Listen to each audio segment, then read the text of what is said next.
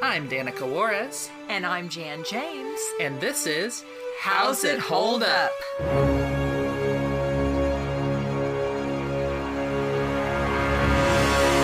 Hi, I'm Danica. And I'm Jan. And I'm Valerie. And today we watched The Little Prince and the Eight-Headed Dragon, or Wanpaku Oji no Orochi Taiji.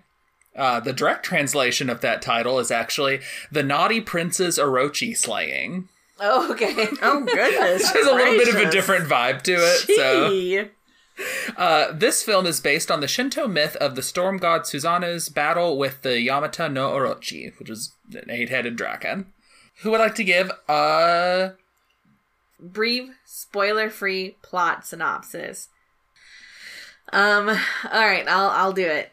So the movie starts with kind of a creation myth, and you learn about Izanami and Izanagi.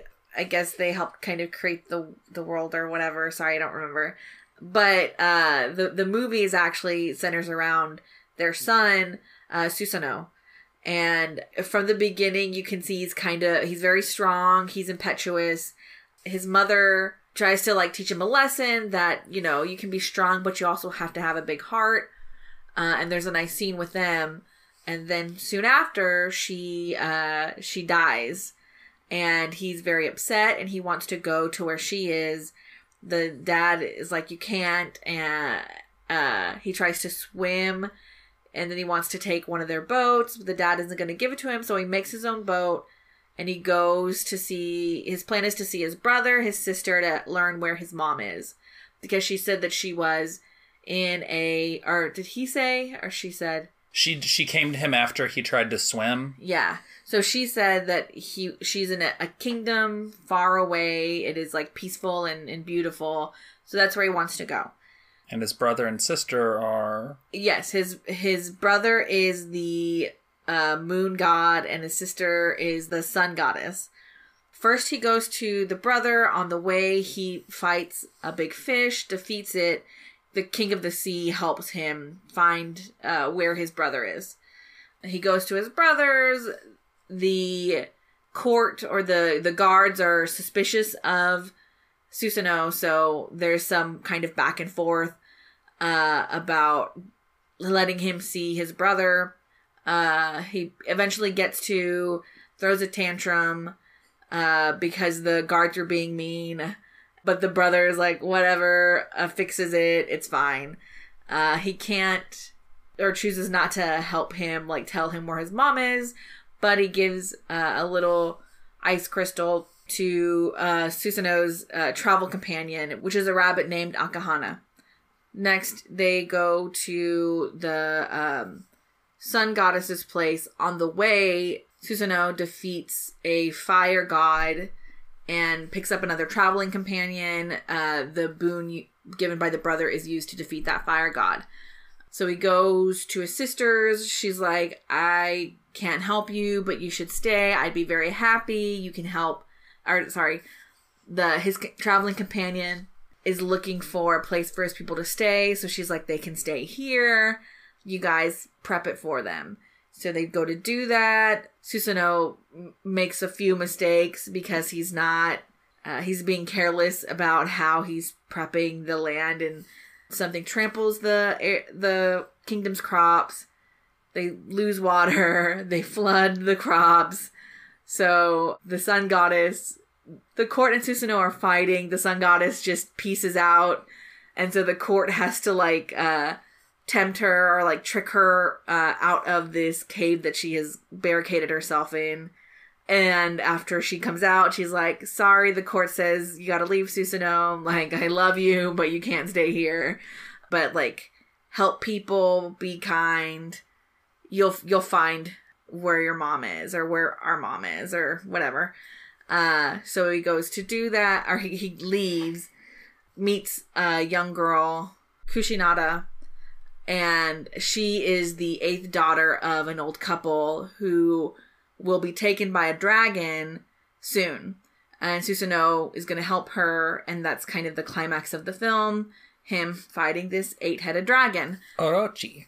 And yeah, I guess That's where that's it. It's a quest movie. He goes on a quest and goes through a series of adventures. What did we think of this movie? Visually, I liked it. I liked the style. There was some cute designs. It had a lot of character. It was enjoyable enough. Some scenes were a bit long. I don't know if I'd necessarily recommend it, but I enjoyed watching it. Yeah, I think I'm about the same place. I mean, after we talk about it a little bit more. But yeah, I mean, it was beautifully animated, lots of color. I'm not quite sure if I would recommend it yet because the story drug in a lot of places. But yeah, I enjoyed it. I'm glad I watched it. Yeah, I recommend it. It's not going to be one of my all-time favorites or anything, but I had a nice time. I think this style of story isn't necessarily one that emotionally grips me very much, but that doesn't make it less valuable. So yeah, I recommend it. Let's get specific. Let's start talking about story and characters. Characters, like how you said that. Thanks. Characters. So do all of my Homestar Runner people out there. Yeah. Yeah, what did we think? I did. Of course, I liked the one, and this. You talk about this with some of the characters in like Disney, but the rabbit got to be too much for me. You don't like Akahana? Well, he just got to be too much, and too much screen time in that sense because some of his shenanigans, I don't know. Yeah, I mean, he's there wasn't a fan. pretty much purely for shenanigans, so yeah. Yeah. But other than, I mean, I did like the shenanigan where the fire guy had a little fire guy version Yes! that was attacking him. Yes! That was funny. Oh my gosh, that was cute. I think what I liked the least is then the big guy that was from the Fire Nation. I don't remember what his name was. How he kept just bossing him around and whatever. And yeah, I didn't like that. I didn't like that dynamic. That just got old really quick. But I did enjoy. I did like Susano. Am I saying that correct? Yeah.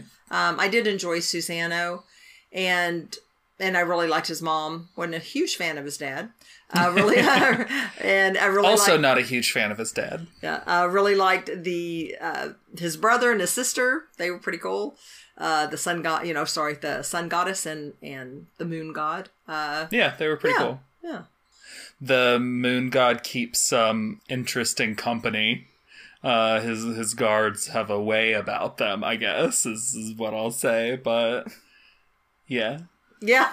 And I like how I absolutely loved the horse. The horse that... Oh, yeah. Towards the end, to help fight the Orochi, there's a white horse that's really cute that helps out. Can fly, and he's just amazing. Wonderful. It's a good little horse. Yes. But I do like, and Valerie alluded to this in the synopsis at the beginning, but I love how the brother just, when they basically, he got all mad, Susanna got mad because the guards put him in ice, basically put him on ice. Which they did because they were like, we don't trust you, we're not going to let you in, and he was like, I'll kick your butts. Yeah. And they didn't want him, to have violence. Well, then when he got out, he's like, you put me on ice. And then he destroyed everything. Smashed it all. Smashed. But then his brother just was able, with almost just a hand wave motion. That was probably really satisfying for you who doesn't really like wanton destruction. It was. You're like, good, it's back. I know. I was really, really happy about that. And then it was so funny with...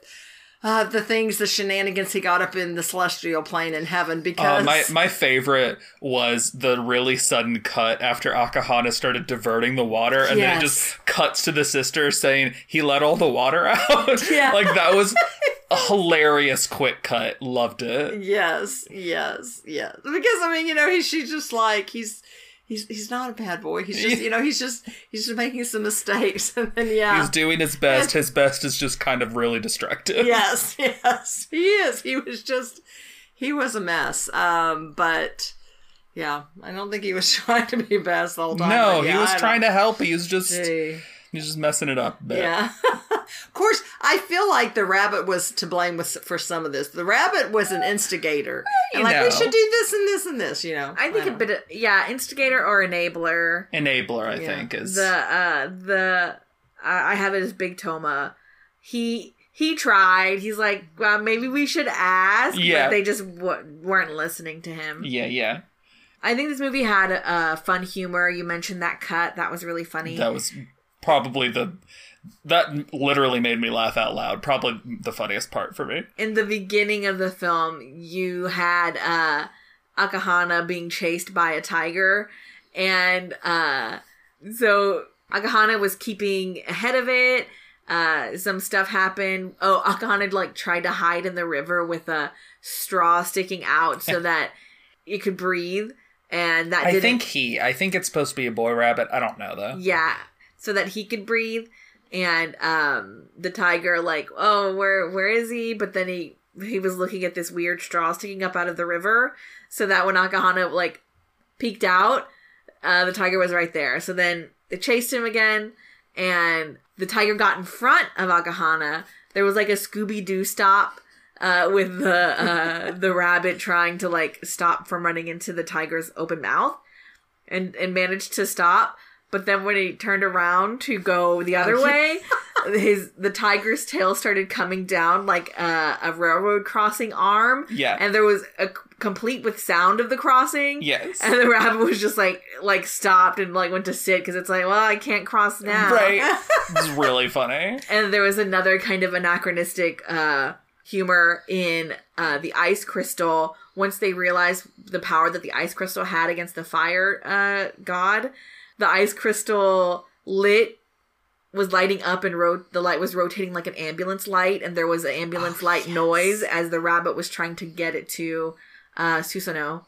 The rabbit's just like kind of a cartoon character sometimes. Yeah. And things surrounding the rabbit. So that was fun. I don't think it was too out of place with like, sometimes the humor like in Mulan 2 is just so out there. Wasn't like the first film, so it felt out of place in the sequel. I don't think the anachronistic humor here felt too out of place. And they did a really good job overall with the jokes, with the rabbit. In the beginning, it was just about the part where they pick up the gentleman from the Fire Nation, and then he starts, wanting that guy to be subservient to him. And then it just feels like then the shenanigans, or, that he would try to, instigate or try to perpetuate, just got to be much. And then it feels like the things that he would do to supposedly help cause way more harm than good, and they just got old after a while. But yeah, it was, but I really enjoy many of the other characters, and like I said, I really like the siblings. Yeah, the siblings are fun. Susanna is a pretty good little protagonist. Yeah. Yeah, you mentioned the dad earlier, and I think out of most of the other characters, his characterization felt the weakest. Like, whenever Susanoo learned of his mom leaving, is what they said, he's like, I want to go see her, and he's like, you can't. And Susanoo just cried for a really long time, and it made his dad angry. But just how he treated Susanoo just felt uncaring.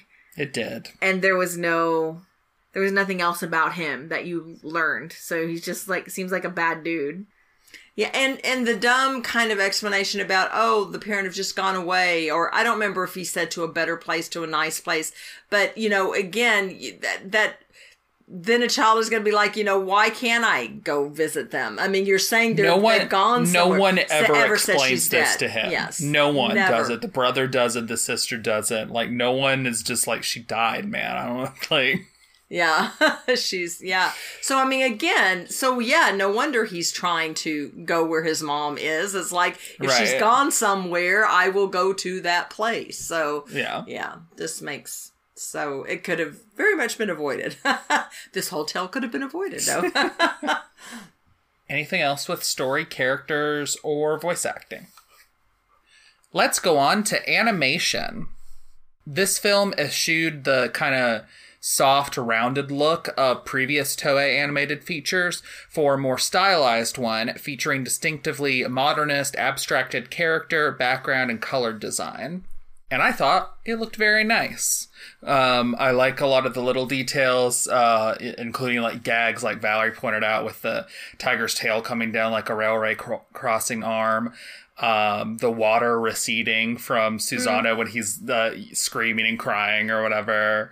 There's multiple really cute characters, like the baby Tanuki that was in the first part of the movie, or the horse later, which was the cutest, most precious horse in the world. Yes. I really liked the animation of the fire god guy. Really, really fun effects work. He's just constantly in movement and stuff, and all of his swooshing around and going in and out of like having a body versus just being a bunch of fire. It looked good. That was very fun. And then also during some of the final battle stuff, there was a particular shot where at one point one of the heads of Orochi was going towards what's the girl's name? Kushinada, and she was like kind of trying to crawl away, and I thought that the animation on her was like really fluid and realistic, and like I really liked that shot. Like it just felt really well done and well animated, and made me like kind of feel what she's going through at that moment. That was a good one. Overall I think the animation's pretty spectacular. Like it's good.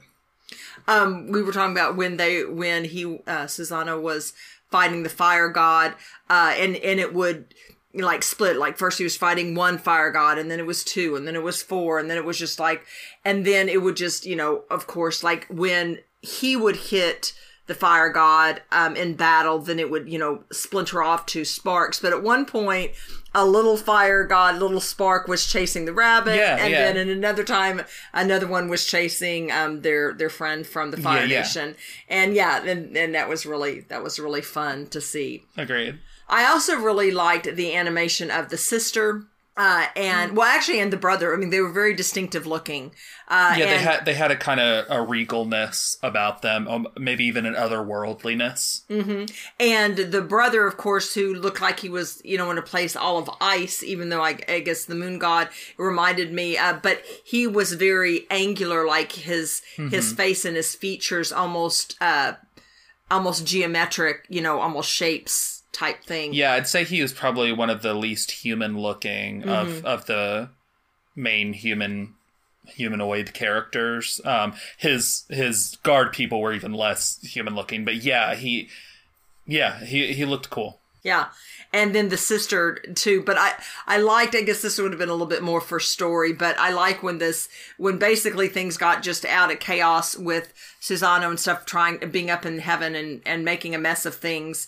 And basically then her entire court is screaming at Susano, and he's screaming at them. I think they're all fighting too. And she basically is like, she just leaves and she goes, shuts herself into this cave. But I like that where I say their trick, it was strange. The song went on way too long. They're trying to basically tempt her out. And then when she it's like basically a whole dance sequence. Yeah, and it just went on. It starts like realistically portraying it, and then it like goes into like a whole more abstract interpretation of the performance they're putting on. Like it lasts a while. But what cracked me up was, okay, so all of a sudden they realize the sister, the door's cracked open because, of course, she admits she's the son. She right. admits, all this. And so she's like, why are you all celebrating? And they're basically like, we've elected or we found a new queen or whatever. She's like, what? And, of course, they show a mirror with her. And then they all open this, try to open this cave door. And it takes the entire court and all the people. But what cracks me up is like, why couldn't she have just shut it back? But I don't know. But she's like, fair play. You got the door open. I guess, yeah. But they all come back out again. But yeah, so that was interesting. But yeah, I love her design. Yeah. No, she looks good. Back more directly with the animation, the Orochi was animated really cool. It's basically like you never actually see the body that the heads are attached to, but it's got 8 different heads that are all moving around and always look pretty awesome. There was some animation on it that actually made me think of the long-necked dinosaurs in Fantasia, interestingly. Especially There was one of the shots where like a couple of them kind of went up and like three of them were looking in a direction that reminded me a little bit of that. And then there was also this particular shot when they had set up a bunch of sake bowls for the heads to drink out of, and one of the heads finished theirs and like threw it and it broke, but then clearly wanted more, and so it kind of like slowly like started pushing another head away trying to get into the thing, which felt really reminiscent of a part in Fantasia where one of those long-necked ones is like pushing another head to try to like drink some water or something, to the point that I'm curious if they like used that as part of their study on how to do these, or if it's just whatever animator worked on it had seen Fantasia and that's ingrained in their head, or I don't know, but it was cool. I liked it, and the orochis always looked great. For the back to the dancing scene, it kind of reminded me then the more abstract parts of like Heffalumps and Woozles with the color scheme and stuff like that. Yeah, sure. It was interesting, but it was a bit long. And for the story, like, Susanoo wasn't in there, so it felt a bit of a digression. Though it probably is a separate myth that they're kind of pulling into it. So... Or even part of the same myth, but just because it kind of veers into a tangent story. Yeah. Yeah, it does...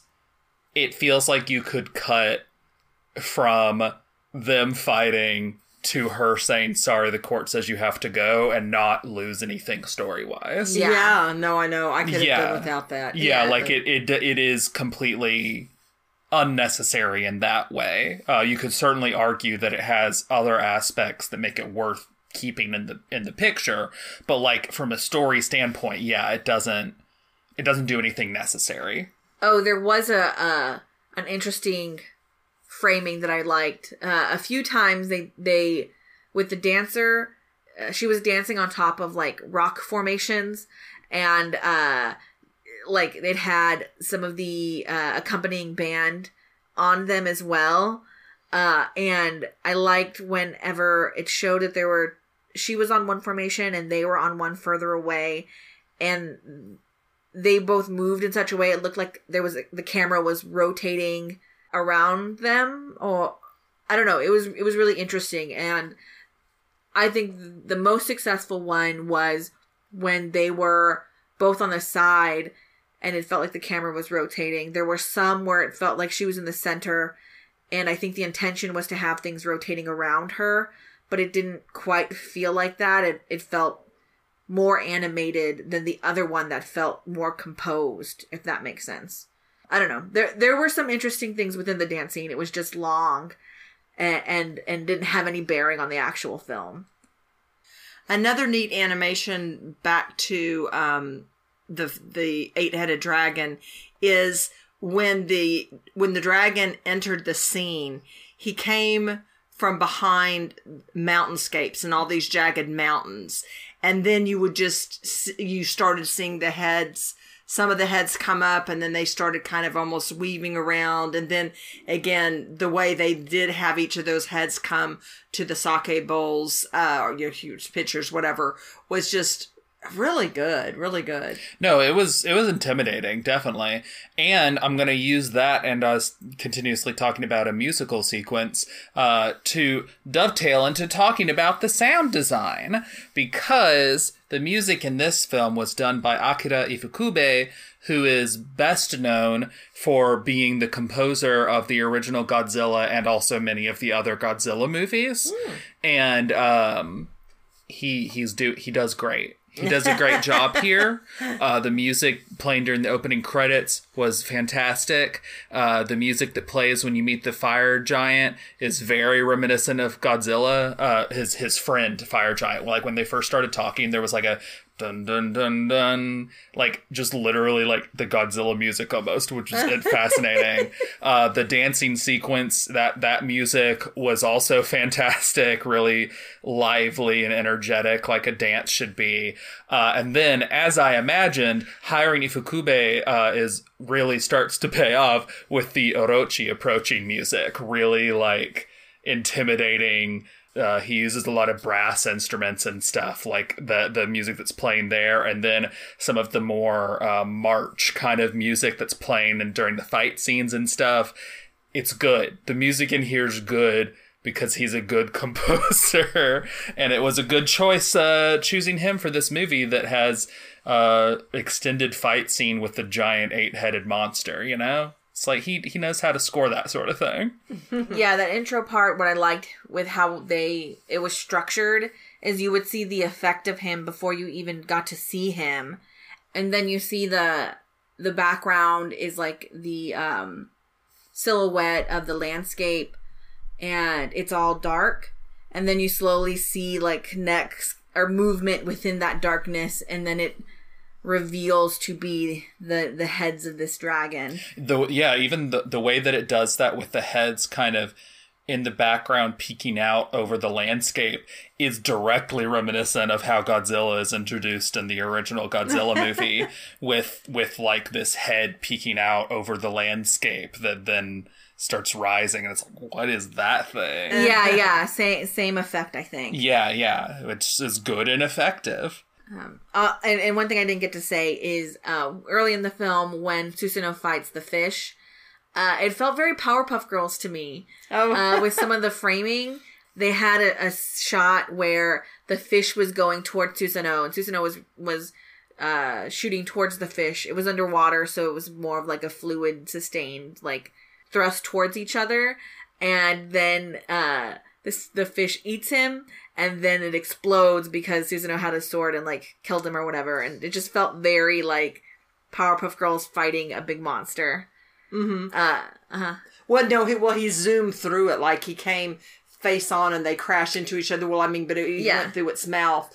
But he also at one point with the fish took him by the tail and was swinging him around. Which cracked me up. He also did that with the lion tiger. Is the tiger at the beginning. And I don't know, one other just funny quip is when he was the tiger that he fought, that he spun around. The rabbit had some kind of ring. It was a sumo match. A sumo match. And what were the little characters that had a mother-daughter or father? I think it was a father-daughter, but they were Tanuki. Yeah, and it was cute because they were, basically the daughter was trying to stretch the circle. Like in Pompoko, remember? Oh, yes. Yeah. That's what they are. So that her Raccoon father... dogs is also the way you could refer to them. So that her father wouldn't be out of the circle. Yes, that was really funny. It was great. Sorry. No, that was really cute. I like that. Yeah, no, another thing of the humor, because then the rabbit one was like, fight me. The tiger was like, oh, my turn. And the rabbit's like, no, you should fight somebody closer to your size. And actually, I was gonna go home anyway. Yeah. And then Sana's like, oh, I'll fight you. And then the tiger's like, actually, I gotta do other stuff. Yeah. Because this was after the point at which the tiger had already gotten its butt kicked by him previously. Yeah, so really cute scenes like that. Which, I mean, I guess goes along with the kind of humor that you get the action pack, and then you get the humor with Powerpuff Girls, and I think is what made us all think of all these little scenarios. Sound-wise, do you know, did the same person do like the sound effects? Or I don't think so, but I'm not sure who it is that was in charge of the sound effect aspect. Yeah, there was really interesting sound effects. Like, so we mentioned the ice or crystal kingdom or whatever it was, where the brother lived. It was like lots of frozen stuff. And it wasn't clinking or twinkling. There was a sound effect that seemed to imply it, but it wasn't like a clinking that we would be used to. And the guards, when they like moved or interacted, sometimes there was sounds that felt a bit more robotic to me. So there's really interesting interpretations and how the sound kind of reflects that. The only thing that did not match for me was when when he was fighting the dragons and he would have the sword and he was up close. First of all, he was just seemed just like he was kind of like flailing the sword. I mean, it looked very ineffectual in contrast to when he used spears and he got he killed some of the heads with the spear, when he was just kind of with this shorter sword. And then there was a sound, I guess what made me think of it, that whatever the sound they used, it almost sounded like that it would have been more like in that moon or in that the ice or glass castle sound. And it was strange. Whatever, when he was hitting it and banging on it, it didn't sound... It Not was like just what you weird. expected. Yeah, it was just a disconnect for me. Interesting. I have a note here that the fighting the fire god noises, those were interesting as well. I don't know if it was that. And then of course, the dragon, whenever it would chomp, it would make like a metallic clinking sound that was very scary and intimidating. And maybe that was the sound. Maybe it was more of a metallic sound that I'm thinking of that would happen when he was up close to the dragon heads with the sword. But since they didn't really make the dragon look mechanical, to me, it wasn't a sound that I thought went together. Sure. Yeah, to me, I thought it was just more of like an intimidation. The strength of that noise. I guess if you could even say it's maybe a little otherworldly or like not human. It's like, oh, this thing is different and scary. Oh, the other last thing, just speaking of the Powerpuff Girls and thinking about the style overall, I wonder, like that UPA style, how much it might have. Is it about the same time frame? 1960s? Yeah, that's when UPA started doing their thing. Yeah, so I'm curious about the. No, I think the modernist style, it's hard to say exactly who influenced who, but people were influencing each other with that around this time period. Yeah. Yeah.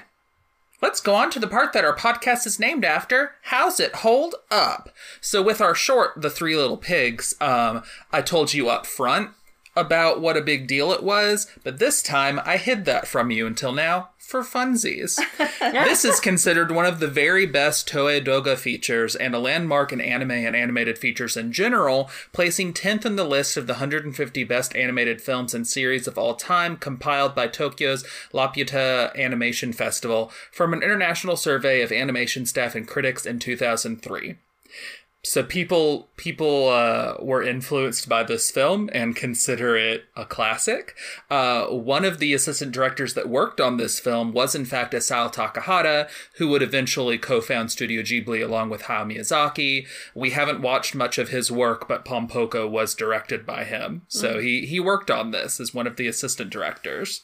And this film has influenced people not even just in Japan, but outside, because though Craig McCracken, I don't think, has said anything about it, Craig McCracken being the Powerpuff Girls creator, his contemporary, Gendy Tartakovsky, has directly said that he has watched this film and identifies it as a primary influence on the direction and design of his TV series Samurai Jack. Oh, wow. Okay. Which now you can see it now, right? Yes. You're like, oh, yeah. Wow, yeah. So yeah, this film is considered really good and really influential, I think, is an important aspect of it. That said, how do we think it holds up? Do we think that there's stuff here in this section that doesn't? That I wasn't a real fan of is just, well, I mean, it wasn't really over too bad, but the dance, the woman, whatever, in the celestial plane, the dancer. The female dancer that, everyone kind of danced around. What about her? Well, just, she basically just had the tiny things covering, her breast area. Other than that, I guess one thing that I did like is that her body shape, it was interesting. It just she kind had of that a pretty large upper body. Like, she kind of had a... How would you describe? Almost how they her make arms men were a lot pretty, of times, triangle. Well, yeah, like shape. her arms were pretty thick, connecting to the top of her chest, which was thicker, and then it got thinner towards the waist. Which is interesting. Yeah, I was going to say. Yeah, sometimes it's they like draw the men kind of triangle. that kind of triangle. Yeah, which is interesting. And then the legs were very large, kind of, but shorter. It was a pretty cute design. She didn't really look like anyone else either, which was cool. It was distinctive. Yeah, I think that's it. It was so different than the other designs that we saw.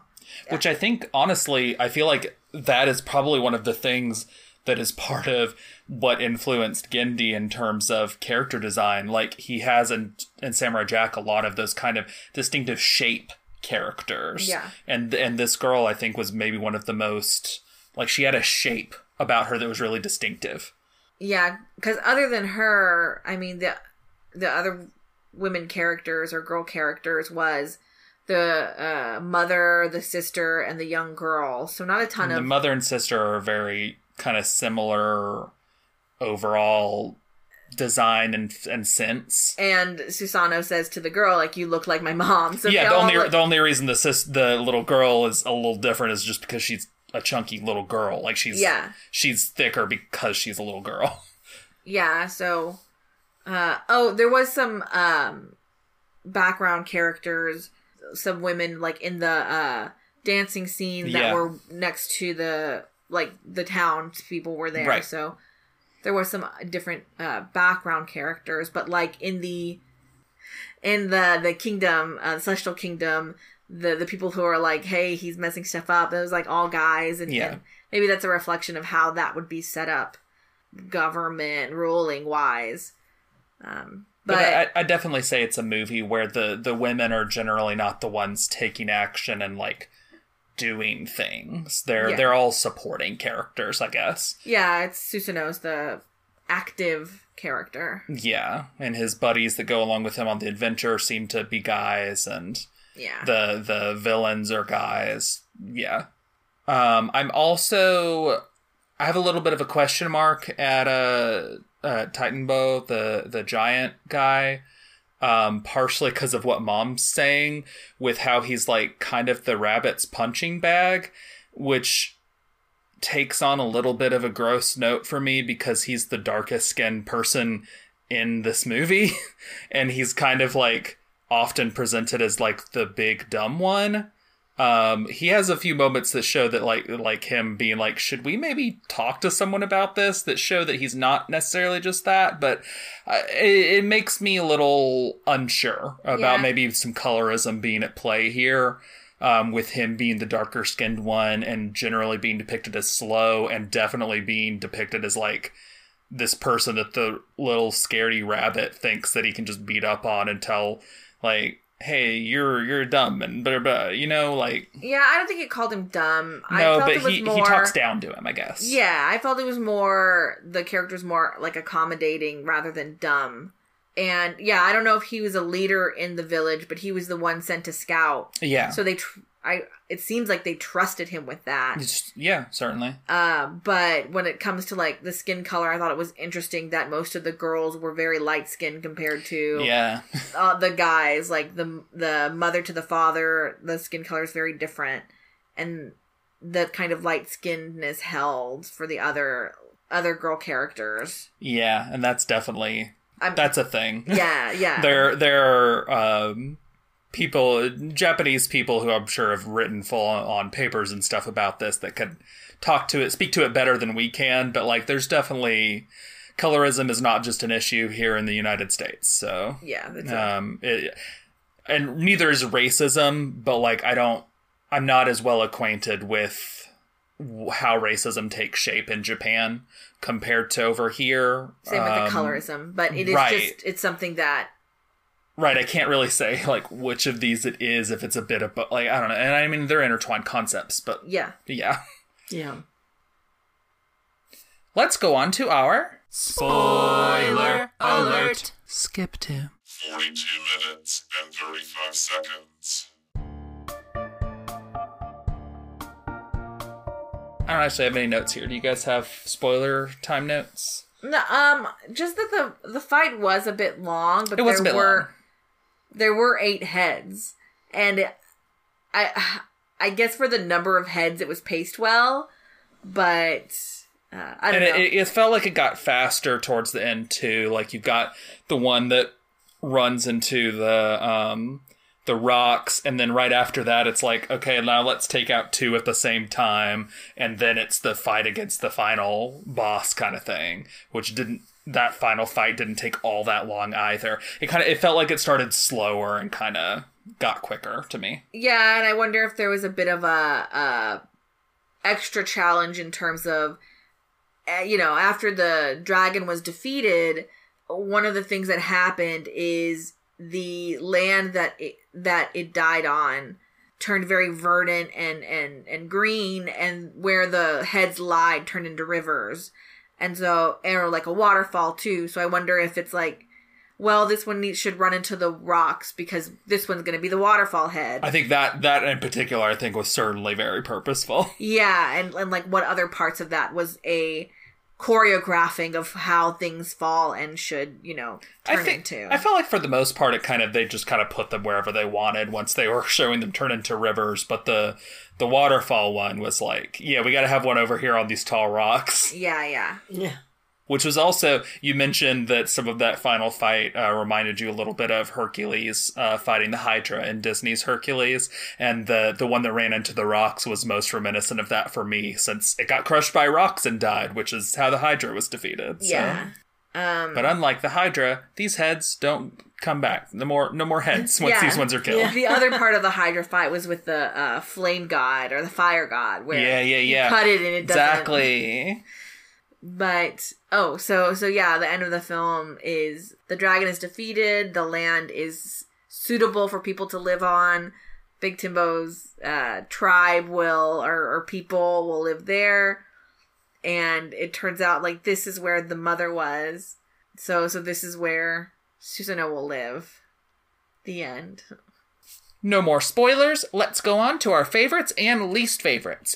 What was your least favorite scene in the movie? For me, I think I'm going to say just the dance, because it just went on way, way, way too long. And I don't feel like it added anything to the actual story. Yeah, I'll even go a step further and just say everything from her running off until she tells Susanoo to leave. It was interesting enough, and I don't hate it, but it's like the one scene in the movie that you could just literally cut from it, and it doesn't affect the plot at all. So in that sense, yeah, I don't know if it was interesting enough to warrant the time spent on it. I don't know. Your mileage will probably vary on that. Maybe for some people it's their favorite part, but for me, I think I'll go ahead and say that scene. Yeah, I think with that full scene, the main thing that we would get out of it what we would lose if we just cut that out is her hesitance of not wanting to do it, but being forced to in a way by she's like, I'm not going to do it. I'm just going to leave. And it's not very clear what her motivation actually is in terms of like, I don't like fighting versus like, I know how this is going to end. Instead of doing that, I'm going to leave. You don't know. But it feels like they got me, like, sorry, they don't want you here. So I have to say you can't stay here. But later on in the film, she has a boon for Susanoo as well. So that kind of like, if you cut it, but then she has the boon, is that less impactful? I don't know, but... I think you could certainly argue that, yeah. Yeah, so I think, yes, as a whole, it's long. And so if... I agree that's my least favorite, but I think it still needs something there if you were to remove it. I think it could be improved even just by having Susanoo be a more active part of it. Nah. Because he's like just pretty much not there for that whole part. Yeah, you don't see him at all. Yeah, and again, it's probably a different story from her myth. So that's hard to... Yeah, like I get it. Or as much as I can. He could have also opened the door or opened the cave wall by himself, practically. Why didn't they have him there? Possibly. What was your favorite scene in the movie? I think I'm going to say for me, even though, well, anyway, it is with the brother, the moon god. I just really liked after Susanoo had wrecked. I mean, imagine Frozen, you guys, the beautiful ice palace and all these columns of ice and all that. He just wrecks. He goes after the guards. He just knocks down all these pillars. He just wrecks it. And then the brother just kind of like in one smooth move, just kind of waves his hand and just everything goes back to the way it was. And I don't know, I just really liked that. I really appreciated that. Oh, and that made me think of, character-wise, it's probably a reflection of both this moon, probably calming brother versus this more fiery, yes, reactive sister. So it's probably a means of characterizing them as well. Sure, yeah. For my favorite, I think it will be the introduction of the 8-headed dragon, like seeing the earthquakes and stuff, and then his appearance, like the build up to his appearance. Yeah. I think I'm actually gonna go with way early on in the movie where they're doing their little sumo wrestling match, and I enjoyed the part where he's chilling out with his animal buds, and they're doing silly things. So yeah, I think that part it was cute. Was it Neza where he was chilling with animal friends too? Maybe I don't know. Yeah, I don't know, but maybe I like people chilling with animal friends.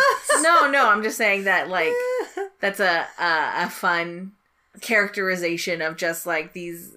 Demigods or gods. Yeah, like they have these animal friends. Or the one that's I forget the name of it, but that's based on Journey to the West that has the Monkey King and he's hanging out with his monkey pals. Yeah. It's you just have a good chilling scene. Yeah, like, they're they didn't ask for this, but something happens and things have to change. Who was your least favorite character in the movie? I'm gonna say the father. You knew I was gonna say that. I knew it was between two things for you. I wasn't sure what you were gonna go with. I think I'm gonna say the father, just because when he's crying, I mean, the dad. In fact, I think like first stops when he first started bawling, but then he's just like, "Stop crying," It was just no help at all. Who's your second least favorite character? The rabbit. Yeah, the rabbit. I knew it was between those two. Yeah. Yeah, I think I'll go with the dad as well. Yeah, the dad. Bad dad. Yeah. Bad dad. Bad dad. Comfort your son at least a little bit. I know, Jeez. A little bit. Good dad, Tanuki dad. Good dad, Tanuki dad. Truth. Who was your favorite character in the movie? The rabbit. No, I'm just kidding. I'm not sure if I want to go with Susano. I really like the horse, but I don't know if that's enough of a character. Horse was so cute. The horse was pivotal to the plot. Okay, so can I go with the horse? I think you can go with the horse. I loved the horse. It was so precious. And he was just such specifically a good horse. The horse at the end, because there is a horse when he's up in heaven that he hits and causes chaos. But no, the horse that helps out. Why did he hit that horse? To try to get it to do stuff, but then it just trampled everything. Anyways, the little cute baby horse thing. Yeah. That's so cute. Yeah, and even like at the end, I knew, of course, he wasn't at the end of the battle. He knew it was going to be fine. So he's got to go off and have his own horse adventures. No. But the little horse was standing over him, like nothing. Like till he came to. He's a nice little horse. He was. Yeah, I think with Susano, he's not a bad kid, but he's so careless and tempestuous that it's hard to make him your favorite. Yeah. He's a little bit too much of a mess. I'm gonna go with the sun goddess because she's also a mess, but in a more fun way. Yeah. With that kind of like, oh, he let out all the water. That was so funny. I guess I'll have to be a bit more strict. Yeah. I'm gonna go with the giant Orochi. Okay, yeah. It's a giant monster. Fair. You know what? Yeah. I've watched every Godzilla movie. I like those. I like giant monsters. I was gonna say it came in like a Godzilla movie. It literally. Yeah. So yeah, it was cool, and the best head was the one that was the final boss. So it just looked the coolest. It had the black color scheme, but like a kind of red underbelly. Yeah, and it had an actual pupil. I feel like the other heads just had like colored eyes, but no visible pupil. But that main head had a different color inside the color, so it had like a pupil moving around. Hey, here's the question: If that head had survived, how would it have gotten around? Just drug around? We never saw the but drag around 7 dead heads. I don't know. We don't know. We never saw what the necks were attached to. I know. It would probably bite the other heads off. Probably. And maybe eat them too. That'd be messed up. But one thing that I did like about the dragon as well is the heads were like different colors, or they all had a unique design. Some were the same color, and then the the breath powers as well differed for some, and that was unexpected. And they would like turn color when they started like using it. Yeah, that was fun. It was a very it's cool design. Yeah. What character would Tim Curry have played if he were in the English dub for this movie, which I don't believe he is? I didn't check. I wonder what the English dub sounds like. Who can say? I think there was an English dub like put out around the time. Like I think they brought it over to America, but then probably hacked it to pieces editing wise and tried to make it as not Japan as they possibly could, because that's what they did back then. I wonder. No, that'd be interesting, because I wonder how it was hard enough to find this, so I don't even know how Craig you could. McCracken, Gendy Tartakovsky, I wonder how he saw it. A good question. Yeah, I don't know. I imagine he's a weeb and he looked it up, but I don't know. That's a lot that you're putting on Gendy Tartakovsky. Prove me wrong, Gendy. Come on the pod and tell me you're not a weeb. Oh my gosh. We all know that you're lying. You made Samurai Jack. Come on. I would say a good choice for Tim Curry would be the fire god. Yeah. He actually talked, because I was like, he can't be Orochi. It doesn't say anything. No, and we don't want to make him the awful dad. Yeah. No, I think that's a perfect choice. I like Thank that. you. Perfect choice. Good. Thank You won this question. Thank you. I love Tim Curry, so yeah, got to give him a good role. All right, let's go on to our overall consensus and what we would rate it. This movie was visually very, very interesting. I liked a lot of the choices that they made. Music was great. The sounds were also interesting. There was a lot to like here. Some of the scenes were a bit too long, or a bit of a digression from it feels like the full story of the film. Overall, I'd recommend it. It was enjoyable to watch. And for rating, because of the scenes that were digressions are a bit too long, I'm going to knock some of it for that. So I'll give it a 3.5.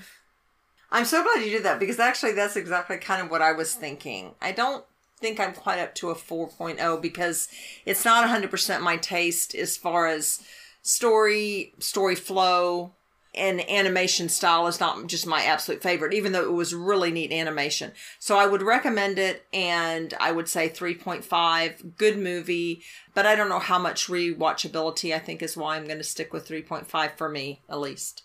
Yeah, I will also go 3.5, I think.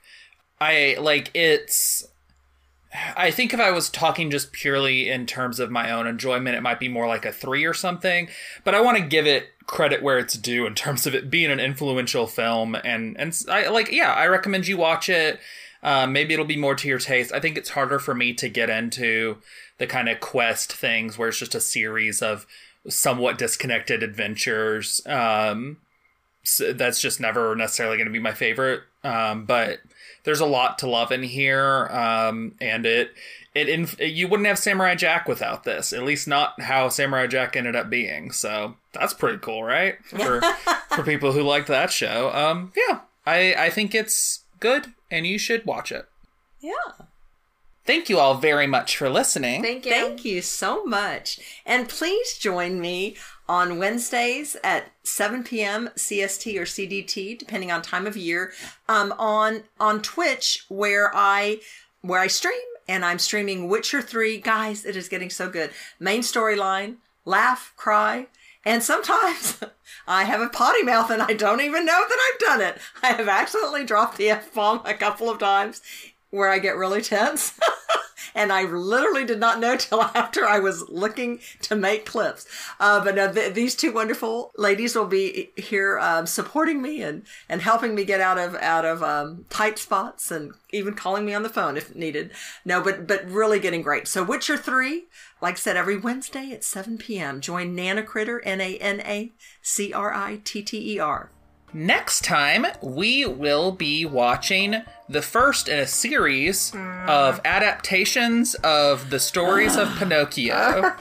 We will be starting... We're looking forward to it. We will be starting with Mom's favorite Disney movie, Pinocchio from 1940. A movie that she didn't let me watch as a kid because she didn't like it.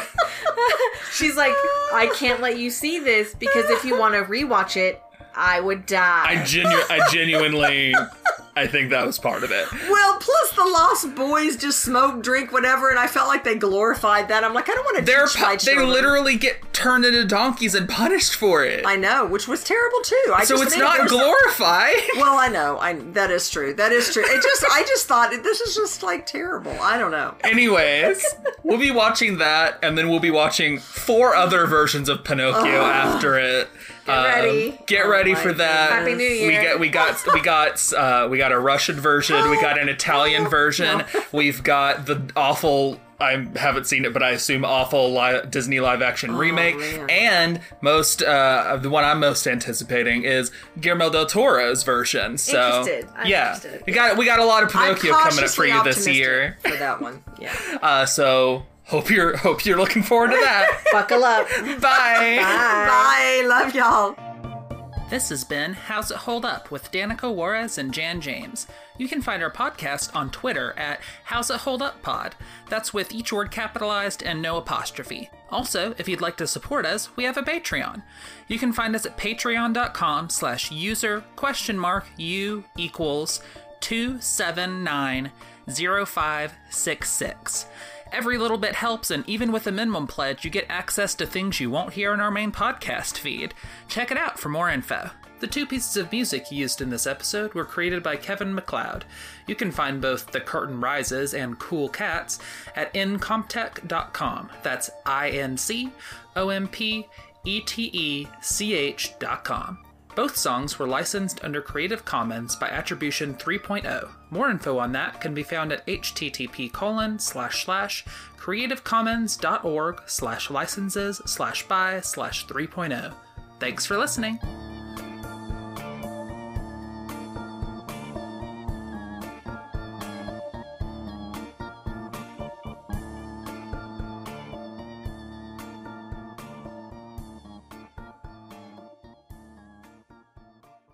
Imagine Frozen.